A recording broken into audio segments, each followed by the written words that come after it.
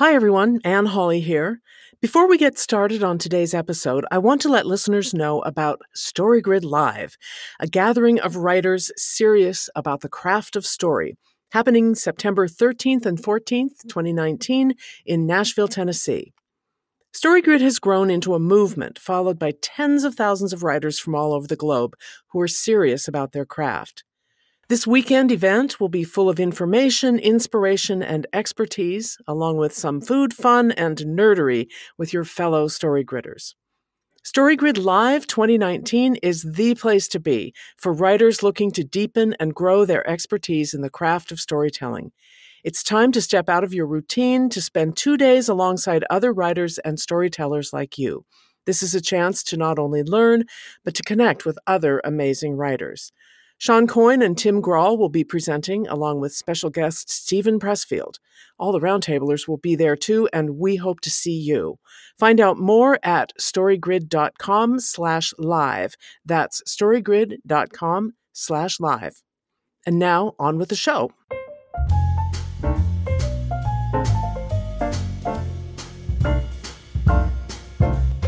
Welcome to the StoryGrid Editor Roundtable podcast. This is a show dedicated to helping you become a better writer following the StoryGrid method developed by Sean Coyne, an editor with over 25 years' experience. My name is Anne Hawley, and I'll be moderating the roundtable today. Here with me are 3 of the 4 of my fellow roundtablers, Valerie Francis, Jari Bolander, and Leslie Watts. Kim is away this week on a big adventure. Each week, one of us pitches a film as an example of a significant story principle. The rest of us explore different aspects of the story so that we can all understand it better. Well, this week, Leslie pitched Deep Impact as part of her Season 5 look at action stories with an epic scope. This film, which came out a couple of months earlier in 1998 than the other blockbuster about giant space rocks hitting the Earth, was directed by Mimi Leder from a screenplay by Bruce Joel Rubin and Michael Tolkin. The other one was Armageddon, in case you're wondering. This film was rated PG-13 for some pretty intense, massive disaster scenes and some minor strong language. It's possible that you'll hear a bit of strong language from us as we discuss the various problems in this problematic movie. Leslie's going to start us off with the genre and a brief summary of the beginning hook, middle build, and ending payoff with variations to orient us to the story. Leslie, have at it. Okay. The external genre for this story is action-adventure, and we've got a doomsday plot. The internal, I would say, is worldview education, and it's a sort of mini-plot. Now, I'm focusing on the action story for the summaries, but we're going to get into some of the problems with that. And in the show notes, you'll find my notes about the education mini plot, as well as the complete editor's 6 core questions. So the beginning hook. Leo and Sarah discover a comet that Dr. Wolf determines is heading toward Earth. But when President Beck learns that the comet will cause an extinction-level event, he must decide, do we focus our efforts on saving some or saving everyone? He decides to attempt to save everyone and works in secret with the Russian government to divert the comet and is forced to reveal this when Jenny Lerner stumbles upon the story. In the middle build, the Messiah departs on its mission, and after a series of setbacks, the warheads are planted within the comet. But when the explosion breaks the comet in 2 chunks, both of which are still heading toward Earth, Beck must decide whether to devote resources to a last-ditch effort to divert the comets with Titan missiles, or focus exclusively on getting the people selected for preservation to the Ark. He decides to try the missiles and move ahead with plans to move the selected people to the Ark. In the ending payoff, the missiles fail to change the course of the comet, and the plan to save 1 million people is put into effect in the U.S. But when the crew of the Messiah realizes they might have time to destroy the bigger comet, they must decide whether to sacrifice their lives on the chance they can prevent the large comet from hitting the Earth, or continue back to Earth.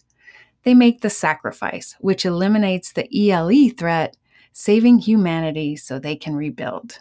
Thanks, Leslie. I was both bored and annoyed by the first half of this movie, though I will admit that by the second half, I did get more engaged as the ticking clock counted down to the extinction of life on Earth. I know you have a lot to say about how an action story with an epic scope and a doomsday plot could be so scattered, so grace us with your insights, please. Okay, I'll do my best.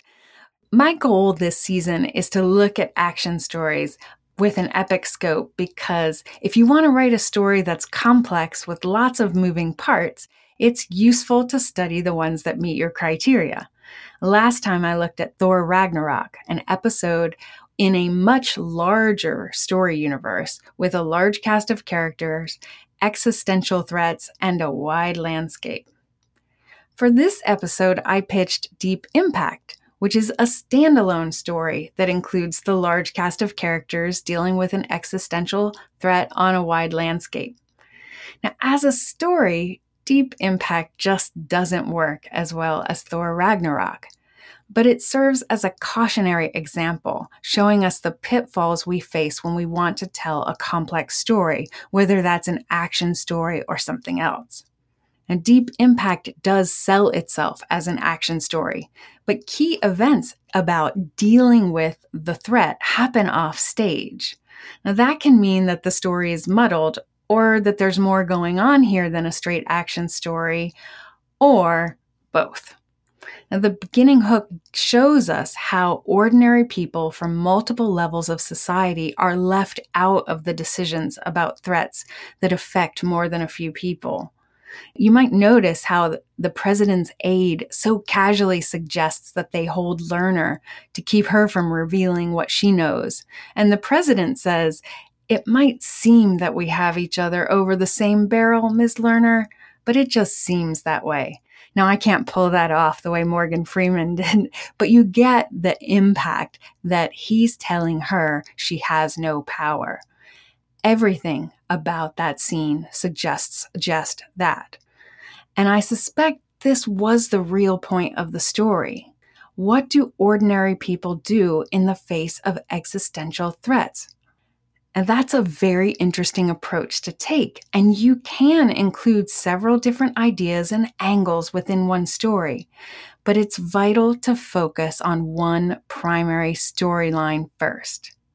Now, as Anne mentioned, this story was released within 2 months of Armageddon. That's another disaster film with another large object, an asteroid in that case, hurtling toward Earth. We follow the team of heroes almost exclusively. So like Thor Ragnarok, Armageddon is primarily about 2 levels of conflict: the villain and typical interpersonal conflicts that arise when you're trying to defeat the villain. So I want to say hat tip to my actions genre study group for helping me understand what's really happening here generally, and to StoryGrid certified editor Melanie Nauman specifically for the clue that the title has 2 meanings. The comet has a deep impact on the people, but the people have a deep impact in how they show up in a crisis. Now, Deep Impact should have been a great film. It explores societal conflict, which is important because not all solutions work for all levels of society. And it also explores inner conflict, because how we see a problem and where we sit in relation to the people in power changes what we do. Also, members of the media have to decide what is appropriate to reveal and when. And individuals have to cope with daily life and its challenges in the backdrop of a crisis that might end the world. These are important, big questions in the 21st century. Do you think that the media would actually keep this kind of story a secret? Yeah, not necessarily, but I suspect that deals similar to the one struck here between Lerner and Beck do happen, where a member of the media decides to wait to go public in exchange for a scoop or other privileges. I think the bottom line here is that the execution of the ideas isn't great. But of course, studying stories that don't quite work is very instructive. In particular, I want to look at some of the pitfalls that may arise when we attempt to write a story like this. Understanding these problems can help us avoid them. So first and foremost, there's the global story spine. On the surface, the story is about an existential threat. It's an action story, but as I mentioned, it really seems to be about how individuals rise to the challenge and express their gifts. After all, the tagline on the film poster is "Oceans rise, cities fall, hope survives." But neither storyline really works. As I said a moment ago, in the beginning hook and middle build, the main conflict about what to do about the threat happens off stage. We learn about the president's decisions in press conferences. Now that suggests the story then is about how ordinary people respond or how they deal with this kind of threat, especially when they don't have power to make the decisions about the macro plan. But this aspect of the story isn't well developed, and as Valerie will explain in a moment, it's hard to empathize with these characters, even though they're facing some really big stuff. There is some real potential with the ingredients of this story to write something complex that works and has a deep impact. But if you want to do that, you need to pick what your story is really about, then set up the 15 key scenes, that is the global story spine, to tell that story well, and then add the subordinate plots. Now, another problem that you couldn't have missed with this story is that there are quite a few plot holes. Now, this is not hard science fiction, which relies on factual accuracy and logic. We're not looking at a story like The Martian here, so don't judge it by that standard. But even by this less rigorous standard, the film requires some hefty suspension of disbelief. There are plenty of problematic elements that pulled me out of the story. For example, amateur astronomers do find new objects in the sky and occasionally score significant finds. But it seems like a stretch that a comet so close wasn't found by one of the many professional or academic observatories around the world. And for that matter, it seems quite odd that no one else in the world spotted this between the time when Leo and Sarah find it and when President Beck announces its existence to the world. But the plot hole that's big enough to drive a truck through involves the demise of Dr. Wolf. A collision with a semi turns Wolf's vehicle into a fiery ball tumbling down the side of a mountain. But somehow, news of the comet, with the name Wolf Biederman attached, makes its way to the proper authorities. I mean, that 3x5 floppy in the envelope in the Jeep burned up too, didn't it? Well, disaster films often include cheesy moments and plot holes, scenes when the audience thinks, yeah, right. And in a way, that's part of the fun of these stories. We get a relief from the tension that's caused by the doom the characters face. You can get away with these moments when the global story spine is solid and when narrative drive pulls the reader into the next story moment right away. Now, I want to get into what Kim calls the big meta why. Execution aside, stories like Deep Impact matter because they provide examples of individuals who step up, do the right thing, and make personal sacrifices for the good of others, even if they aren't involved in the macro decisions to resolve the major conflict in the story. We can't all be the hero, but we can do the right thing. So you can write action stories with no internal genre. You can write action stories with an internal genre for the heroes.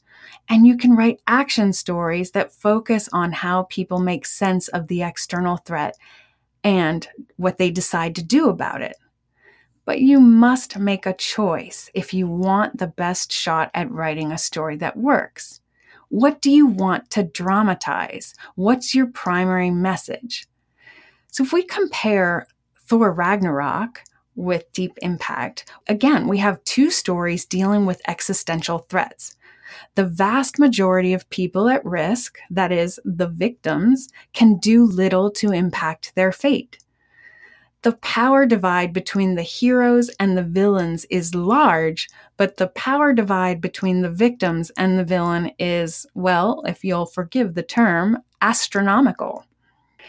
The heroes in Thor Ragnarok, Thor, Valkyrie, Banner, Heimdall, and even Loki make decisions on behalf of the Asgardians. The point of view follows these heroes with occasional shots of frightened and disempowered citizens. Now that's one way to present a story of existential threat, and that's what the filmmakers did in that case. But another way, as I've already talked about, is to focus on the ordinary citizens. We can shine a light on individuals and how they see what's happening, what it means to them, and what they consequently do about it. Now, this might seem like a small matter, but as Malcolm Gladwell showed us in The Tipping Point, little changes have big effects, and that epidemics, whether we're talking about diseases or ideas, can rise or fall in one dramatic moment. Now, this reminds me of Steven Pressfield's novel about the Battle of Thermopylae, Gates of Fire. The Spartans face a huge army coming to wipe them out. Imminent death is certain. Individual Spartans, though, both leaders and common soldiers, speak up about how they should approach the threat. Individually and collectively, they decided that the way to face the threat was to make their deaths mean something. So by framing the situation in this way, they fought fiercely and bought time for the other Greek cities to mount a defense. That was the plan on the macro level. Now, on the micro level, they focused on keeping their fellow soldiers alive. Now, this story fits squarely within the war genre. It's not action, but you see the parallels between Gates of Fire and Deep Impact because both attempt to show us the story from different levels of society. Now, Pressfield nails the global war story in Gates of Fire, which means that the story can support exploration of these deeper questions. And that brings me back to the key takeaway here. Get clear about the story you want to write. There are so many decisions you have to make. Content genre, point of view, style, sales category, and all of those are just the macro ones. Make sure that these practical decisions are aligned with and support the story you really want to tell. I am so glad you were on the case, Leslie, because I really wasn't able to be this week. I kind of flaked off this week. Your usual level of clarity, which I always admire, on the fundamental ins and outs of what makes a story either work or springs out all over the place, is always a goldmine for writers of any genre. The show notes, which have a whole lot more in them, are a rich resource, so everybody should really go look at those. Before we move on to Jari and the love story subplot, I just want to say a couple of words about the mini-plot structure in this movie. Our basic story grid guidelines state that an action story is always an arch plot with a single main protagonist. And here we have three main mini plots. We have the story of Jenny, the reporter, and her family and her work situation. We have Leo Biederman, the young astronomer played by Frodo, and his love story. And we have Spurgeon, the old astronaut, and his team of young space cowboys. Now, the president and his team don't really constitute a mini-plot because, as Leslie has pointed out, most of his story happens off-screen and is revealed in press releases. Now, everyone was more or less heroic or brave or self-sacrificing, but no one hero led them all. That, to me, was what made it a mini-plot. The astronauts literally sacrificed their lives to save all of humankind, all life on Earth. And yet the story doesn't revolve around them. Remember that other giant space rock hitting Earth story, Armageddon, it had a far greater, dare I say it, impact that year because it was absolutely clear who we were rooting for. On the other hand, as Valerie's going to cover in a little bit, this attempt to make a mini-plot disaster story into an epic action story did give me more time to feel a wider range of emotions, watching such a variety of characters face their doom. There was pathos and sorrow and a win but lose ending that was in some ways more satisfying to me than the absolute win you get in more typical action stories. As I recall back in the day when both of these movies were released and I saw them both, I went away thinking that Deep Impact was actually the better movie. I have since changed my mind a little bit. I'm going to pass the mic to Jari now, who's got a few things to tell us about the love story subplot. So, Jari? Thanks, Anne. Among this most spectacular backdrop of all things 90s, we have the budding love between Leo and Sarah. This love subplot does not show up in earnest until after the midpoint shift, which is when the Messiah fails its mission. And really, it's Leo offering to marry Sarah more out of naive heroism than really out of love. You see a little bit of the budding love or puppy love before when they hold each other's hands, but this is where it really gets real. And this confession of love scene, because you need one of those, it just doesn't work for me at all. Clearly, they're in puppy love, but I don't think it's a let's get married kind of love. And then the montage that follows this scene, and it's at about an hour 12 and ends around an hour 14, includes Leo and Sarah getting married among the chaos, carnage, and reflection and preparation for the end that's going to come. And, frankly, it fell flat. The lovers break up scene, or rather our separated scene, is also a little unsatisfying since Leo leaves with his family, abandons Sarah. And then equally odd is when he goes back for her on his bike. Then the lovers reunite scene with Leo driving the motorcycle through the traffic and the tearful scene when they take the baby and go to high ground. It all happens so fast. It just doesn't seem believable to me. Yeah, Jari, I can see where you're coming from. And I just want to pause here for a second to point out that this particular moment is one of the few that actually generates empathy. And I'm going to talk more about that in a minute. But like you said, here in this scene, we're focused on Sarah's mom, who is desperately handing one of her children over to another, because Sarah's her child, but she also has a newborn. And she's handing the baby over to Sarah in the hope that both of her children might survive. So here, in a scene that's supposed to be about Leo and Sarah, our attention is really drawn toward the crisis of a minor character. You're right. It does have some empathy. I have a lot more empathy for the mom than I do for Sarah and Leo. But I don't really feel the love between them. I wanted to feel something for them, but I just can't. All of the obligatory scenes and conventions are present, but they're weak. There's the lover's triangle at the beginning. It's done, right up front with Sarah going to something or other with another boy. And for example, the lovers break up scene could have been done earlier or even been more dramatic, like putting them on different buses and then having one break down so that, they have to make a decision, which is more believable. Anything else from what they did, because that scene was kind of lame. There is some redeeming love in this movie, and it's a paternal love between Jason and Jenny. Probably the most touching scene is when Jenny comes back to tell her father that she loves him. The scene is at around an hour 42:52. Jenny visits her father at the beach, and we all know what the Deep Impact's going to do to anyone near the coast to be with him. And they both confess to each other past transgressions and that they miss each other. And I think that beats a good one to study in terms of the reconciliation between a father and a daughter before their demise. I don't know where else you'd want to use this, but, has the right amount of humor and it's done well. And then the massive wave comes crashing in. And then the last scene you see is Jenny says, "Daddy." And I think that says it all. But I think the real tearjerker here, I cried in it, is the heroes say farewell scene, which seems to be a trope for these kind of movies. It's between an hour 47 and an hour 48 in the movie, where some of the crew of the Messiah say goodbye to their families before they go on the suicide mission, right, to explode the Wolf Comet, because we all know that's the only way the world's going to survive. This could have been an even better scene, but the cuts back and forth between the people running for their lives and the touching moments, just kind of gave it this lack of continuity. It made it a little distracting. So what can you learn from this movie as a writer in terms of love subplots? Is that if you're going to do this kind of puppy love turn serious in a movie like this, I think you need to make it a little more believable. I think you need to add something to make the viewer reader care a little bit more. Maybe sticking to a couple of them and just flesh them out. And I think everyone kind of got it when they said there's like too much going on and it'd be great to just follow kind of one arc so that you can kind of get more into it, this movie. Thanks, Jari.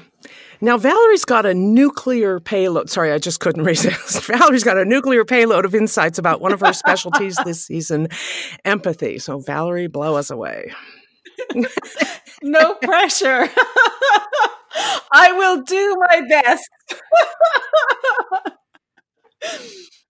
I will do my best. Okay, so I'm continuing my study on empathy and what it is and how we create it. As I mentioned in the last couple of episodes, empathy for the protagonist is essential.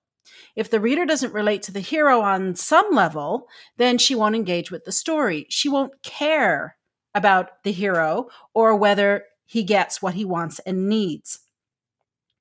Now, in a mini plot story like Deep Impact, that means connecting to the protagonist of each storyline. And for writers, seriously, this is no small task. Sean explained that we can create empathy by following the heroic journey on the macro level and by clearly articulating the objects of desire on the micro level. As I continue to study into this a little deeper, I'm discovering that a number of other storytelling experts have suggested exactly the same thing, although, granted, they're talking about it in slightly different terms. For example, John Truby says that getting an audience to care about a character comes down to, quote, the fundamental weakness of the character and the character's goal in the story, end quote. He goes on to say that the weakness is the need of the character. And I'm going to quote him again. In other words, what is that personal problem inside that is hurting the hero in such a fundamental way that it's ruining their life? It's very deep. And the entire story is going to play out the solving of that problem. The way they're going to solve that problem is by going after a particular goal. They don't know that at the beginning, that by going after this goal, they will eventually deal with their great internal weakness. But if the story is good, that's exactly how it will work, end quote. So, I mean, what is he talking about there? Objects of desire, right? This is exactly what Sean has been telling us about. Now, on YouTube, you can find a great series of interviews with John Truby, and I'm just going to, in the show notes, put a link to the interview where he talks about empathy. Okay, moving on. Last week, I mentioned that Robert McKee suggests we identify a core of goodness in the character. That is, his humanity, which, again, is another way of talking about the subconscious need. I haven't had a chance to work my way through all of the masterclass classes yet, but I do know that David Baldacci, Neil Gaiman, Judy Blume, Aaron Sorkin, and Margaret Atwood all touch on this same point. In some form or another, everyone is saying that we don't care about a character because of how she looks or what she wears. We care about her because of who she is deep down. All right, this brings me to Deep Impact. Except for a couple of small moments in the film, honestly, I had trouble empathizing with the characters. I had very little emotional connection to any of the storylines, and I think there's a few reasons for this. First of all, we have to acknowledge that empathy is a subjective thing. I can empathize with a character that someone else can't relate to at all, and that's perfectly fine. But here I think there's more to it than that, and I have a couple of ideas as to where Deep Impact may have missed opportunities to generate empathy. Let's look at the recommendations we have from the pros so far. Well, we can rule out the heroic journey for help with empathy on the macro level because this story is a mini plot. This means that the filmmakers really have to nail the objects of desire for each of the main characters we follow, and unfortunately they don't. Here's just a couple of examples. For Leo, what he wants is a relationship with Sarah. His need, well, I mean, Sean uses the word squishy, but I think squishy is being generous here. I don't really see that there's much of a need here. Maybe he needs to learn to put Sarah ahead of himself. I feel like I'm stretching that really far. So while his want is obvious, his need is less so. I'm not sure how running back to get Sarah articulates his need if it is indeed that he has to put himself ahead of Sarah. The chance of him finding her is slim, and he still can't save the family, so really it's just a repeat of what we saw earlier. When it comes to Jenny, she wants to move up the corporate ladder, but she needs to forgive her father. And while she gets both of these objects of desire, one has nothing to do with the other. They're not linked. Truby mentioned in the quote that I read a minute ago And Sean goes into this in greater detail in the story grid. In order to get the want, they have to first get the need. And in any story, a character, for it to be satisfying, a character actually doesn't even have to get what they want, but they do have to get what they need. And Neil Gaiman talks about that quite a bit in his masterclass, which if you haven't yet gotten it, you should get it as soon as you finish listening to this podcast. And then we have the president. I was really liked what Leslie had to say about the president because I grappled with this character quite a bit. Yes, he wants to protect the people of America, but I really couldn't find much of a need, a subconscious need for him. And that means there isn't much of an internal arc. Now, as Leslie mentioned, a lot of his story happens off screen, and maybe that's what I was picking up on. But it led me to a really interesting question, and that's this. Is it possible to create empathy for a protagonist that doesn't arc? I think the answer is yes. I mean, there's a lot of people who are rooting for James Bond, right? And he doesn't have much of an arc to talk about, let's be honest. But I don't know for sure. To find the answer to that question, I'd have to study a whole bunch of examples and look for common patterns to figure out whether this is true or not. But I'm happy that for now I've discovered a new question and a new avenue that I can investigate with respect to empathy. Finally, we have the crew of the Messiah. They want to destroy the comet to save the Earth, and they need to be completely selfless. Here, the crew's wants and needs, as a group, are clearly defined. It's by realizing their subconscious need that they get their conscious want. So clearly there's a problem with how the objects of desire have been articulated, but there's even more to Deep Impact's troubles. Leslie has already alluded to many plot holes, and holy Hannah, there are a lot. Suspension of disbelief is one thing, but insulting the reader's intelligence, or in this case, the viewer's intelligence, is another thing altogether. There were several times in the beginning hook when I thought, oh, come on, you got to be kidding me. You know, never before has a rookie journalist broken a story of such global importance so easily.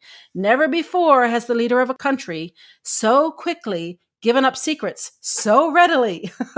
The president assumed Jenny had the full scoop. She didn't. She didn't have a clue what was going on. But you know how she figured it out? She went on the internet. I just had to accept really quickly that this script was held together with Scotch tape, and I just kept moving forward. To be fair, Valerie, in 1990, whatever, the internet was kind of magical. Well, okay, I will give that one to you, Anne, but geez, I'm stretching. I'm feeling generous. So the whole reason I'm bringing this up is not to be unduly harsh or critical, but to highlight the fact that as storytellers, what we are doing is creating an illusion. All of the tools in our toolbox exist to help us develop that illusion, and anything, and I mean anything, that breaks the spell and brings the reader out of that imaginary world is a problem. Large, persistent holes will most definitely destroy the illusion. Then there's the sheer scope of the film, and we already alluded to this already. I suspect that the story is simply too big for the 2-hour format. This is exactly the problem we saw with Jupiter Ascending. There isn't enough time to follow all these people who are dealing with massive issues. The whole premise of the film is hard to relate to. I mean, I've never had to consider what I would do in the event of Armageddon. A snowstorm maybe, but not Armageddon. And I can't relate to that particular problem, and I think it's a mistake to try to get a reader to tackle this kind of issue on any real sort of level. What I believe works best is to have the reader connect with the crisis of each individual story within this world. Extinction of the planet is the premise, but that's not the issues that the characters are dealing with. Not really. Leo is dealing with the loss of his beloved. Jenny has abandonment issues. The president is, ironically, powerless to help the people he is sworn to protect. And the crew of the Messiah must sacrifice themselves for the greater good. Those are the points that an audience can connect to. Unfortunately, none of them has time to fully develop. And as Jari has already said, it's hard to view Leo and Sarah's love story as anything more than a high school crush. Sure, I can understand the reason behind the marriage, but the whole thing falls flat. Jenny is entirely focused on her want. So much so that when she gives up her seat on the helicopter and goes to be with her father, it doesn't quite ring true. taking the child from her colleague and getting on the helicopter herself seemed perfectly in character, but it surprised me that she gave up her seat to let her colleague get on the helicopter with her child. The president, again, he's a bit of a conundrum for me. I'm not sure he really does anything more than move the plot along. And again, maybe that's because most of his story happens off screen. I see him more as a herald in this massive story than a character with his own storyline. Once he delivers the catastrophic news that we're all doomed, the sky is falling, he walks off stage. He just walks out of his office. Now, presumably that's to go to his own protective bunker. What he's doing there, effectively, is abandoning the people he is supposed to protect. Now, either he's completely cold-hearted, which I don't think is the case or the intention here, or he's got to somehow find a way to continue leading the people while dealing with his feelings of failure. The whole story, this whole film of Deep Impact, could easily have focused on this one particular character dealing with this one particular need. Valerie, here's an interesting thought that I had based on what you just said about the president. Yes, he is a herald character. I think that's a really good point. And most of what he does in the story is similar to what's done with news reports on the TV, right? It's a press conference and there's a person there. But in effect, the president is like an epistolary device. He just delivers the story of what's already happened. Yeah, absolutely. I agree with that. Of all the storylines, the one I connected to the most was the crew of the Messiah. It wasn't until I sat down to articulate the objects of desire that I began to see why. And it's funny that Leslie brought up The Martian earlier, because that's exactly the story that was running through my mind when I watched these sequences. But again, the audience didn't get a chance to see the relationship between the crew members fully develop, and in my opinion, that destroyed any chance for empathy to take hold, as it could have. The potential was there, though. For example, when Gus Partenza was lost, I admit I had to pause the movie and check to see which character he was. And the crew didn't spend any more time thinking about him than I did. Well, Gus floats off into space and the story keeps going. The friendship between Fish and Oren definitely had the most emotional impact. But I think that was due to Robert Duvall's performance rather than the writing. And as novelists, all we have is the written word. As I was watching Deep Impact, I kept thinking about Love Actually, which we studied in season 4. Love Actually has multiple storylines because it's also a mini-plot, but the objects of desire for each of those characters is very clearly developed. And as a result, the audience is emotionally engaged with each and every storyline. I can't even think about Emma Thompson's bedroom scene without tearing up. Yeah, Love Actually really was full of good things. And I recommend people go back and re-listen to our episode on that because it does cover mini-plot structure in quite a bit of detail.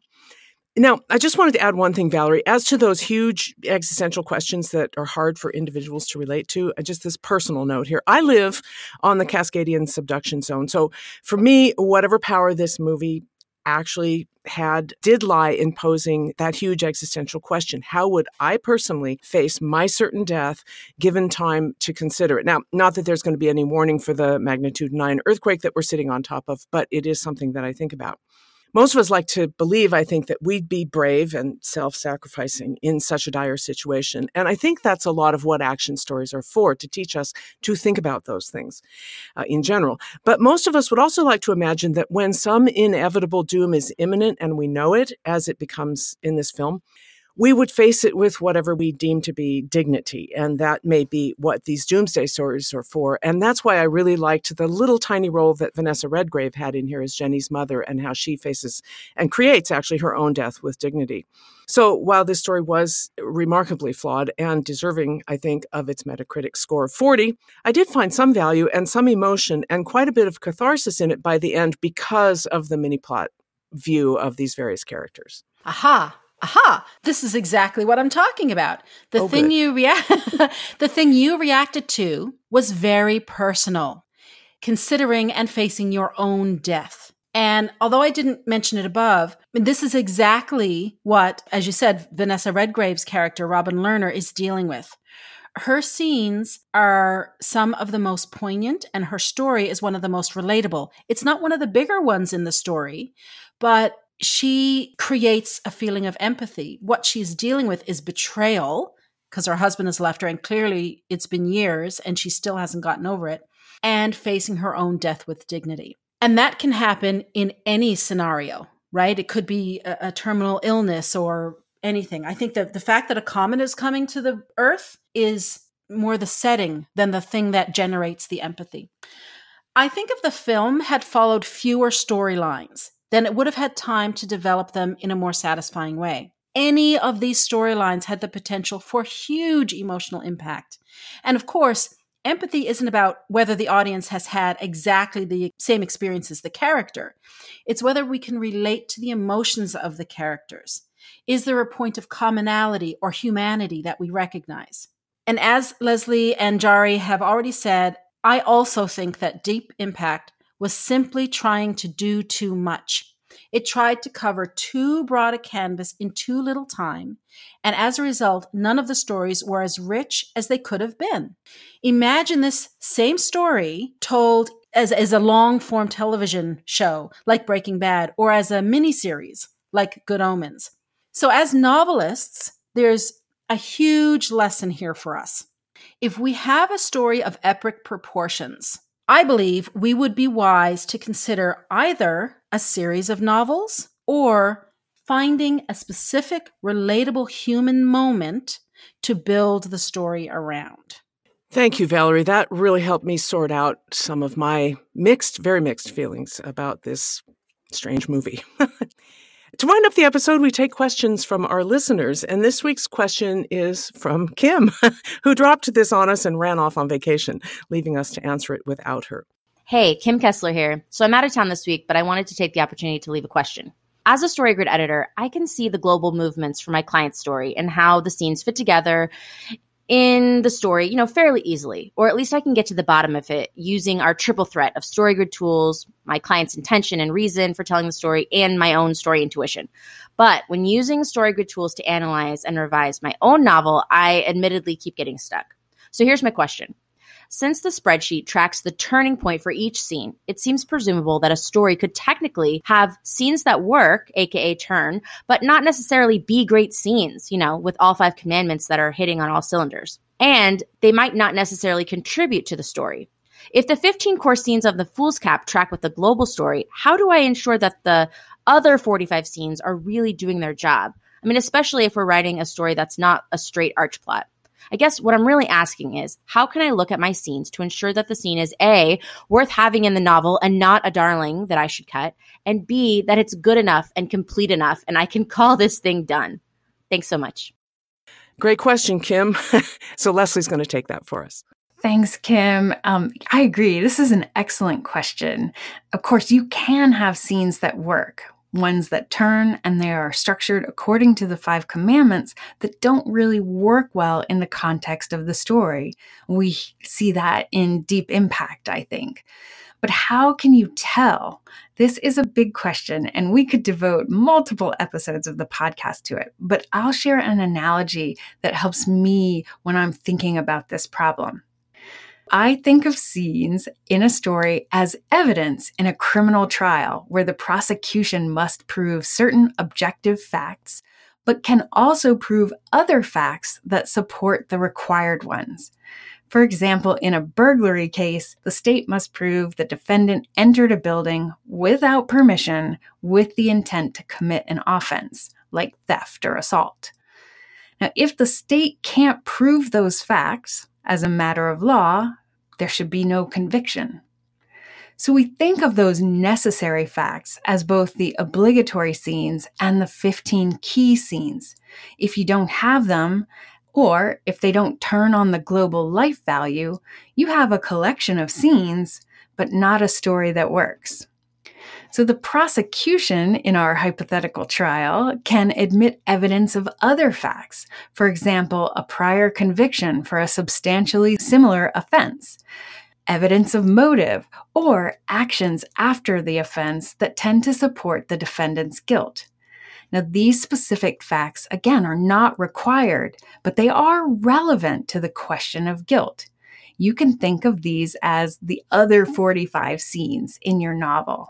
You can determine relevance by how the story event in the scene affects the global life value. Now, back again to our trial, the state is not permitted to introduce evidence that's not relevant to the question of guilt, at least most of the time. For example, evidence that the defendant regularly drives his car over the speed limit says something about their character, but it's unlikely to be relevant in a trial for burglary. Showing that the defendant was obsessed with a certain author is relevant to their motive for breaking into an antique bookstore with the intent to steal a first edition by that author. Now, a trial judge deciding whether to admit the evidence should ask if the fact supported tends to support or undermine the defendant's guilt. So in the context of your story, again, think about whether each scene is moving the global life value related to the central conflict, or if it moves the life value of a subplot that affects the global life value in some way. Obviously, this is a less objective standard than you would use for the 15 key scenes, so it is squishier.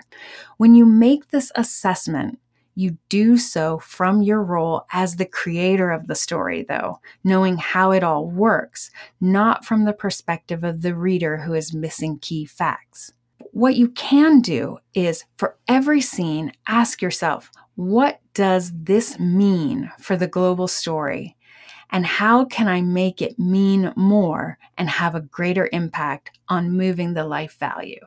I love this criminal trial analogy, Leslie. That is a real eye-opener, that you're trying to prove your case. It seems so straightforward. I don't know, because I'm not a lawyer, I didn't think of it, but that's great. I just wanted to add one other thing from a more specifically StoryGrid perspective. When you think about the 15 key scenes, they include inciting incident, turning point, right? Turning point, progressive complication, crisis, climax, and resolution times 3, a set of those 5 for each of the 3 acts. And what isn't in that list? Progressive complications. And to my mind, many of the remaining 45 scenes, we use the number 60 as kind of an arbitrary measure, are progressive complications. And some of them can also be simply transitions. We're studying this in the Masterwork experiment right now, looking at Annie Proulx's Brokeback Mountain. And quite a number of her very spare 11,500 words are devoted to showing the passage of time, changing the setting, and so forth. And that's perfectly okay, too. You don't want to depend heavily on that because those aren't plot developments, but we do need some of them in a story of 60 scenes. So that might be another part of the answer to the question. If you have a question about action stories with an epic scope or any other story principle, you can ask it on Twitter at StoryGridRT, or better still, by going to storygrid.com/resources, clicking on Editor Roundtable Podcast, and leaving us a voice message just like Kim did, which we really like. That wraps it up for this week, everybody. Great discussion. Thank you, Jari, Leslie, and Valerie, for excellent editorial insights into deep impact. We hope our discussion has given you a better grasp of how to, or how not to, incorporate multiple plot lines into your action stories. You can find links and additional material in the show notes at storygrid.com. And if you want to connect with one of us directly, links to our websites can also be found in the show notes. To support the show, leave us a rating and review, and tell your writer friends about us. Join us next time as Valerie takes us on another psychological thrill ride with The Girl on the Train. Why not give it a look during the week and follow along with us? Thanks for listening. We'll see you next time.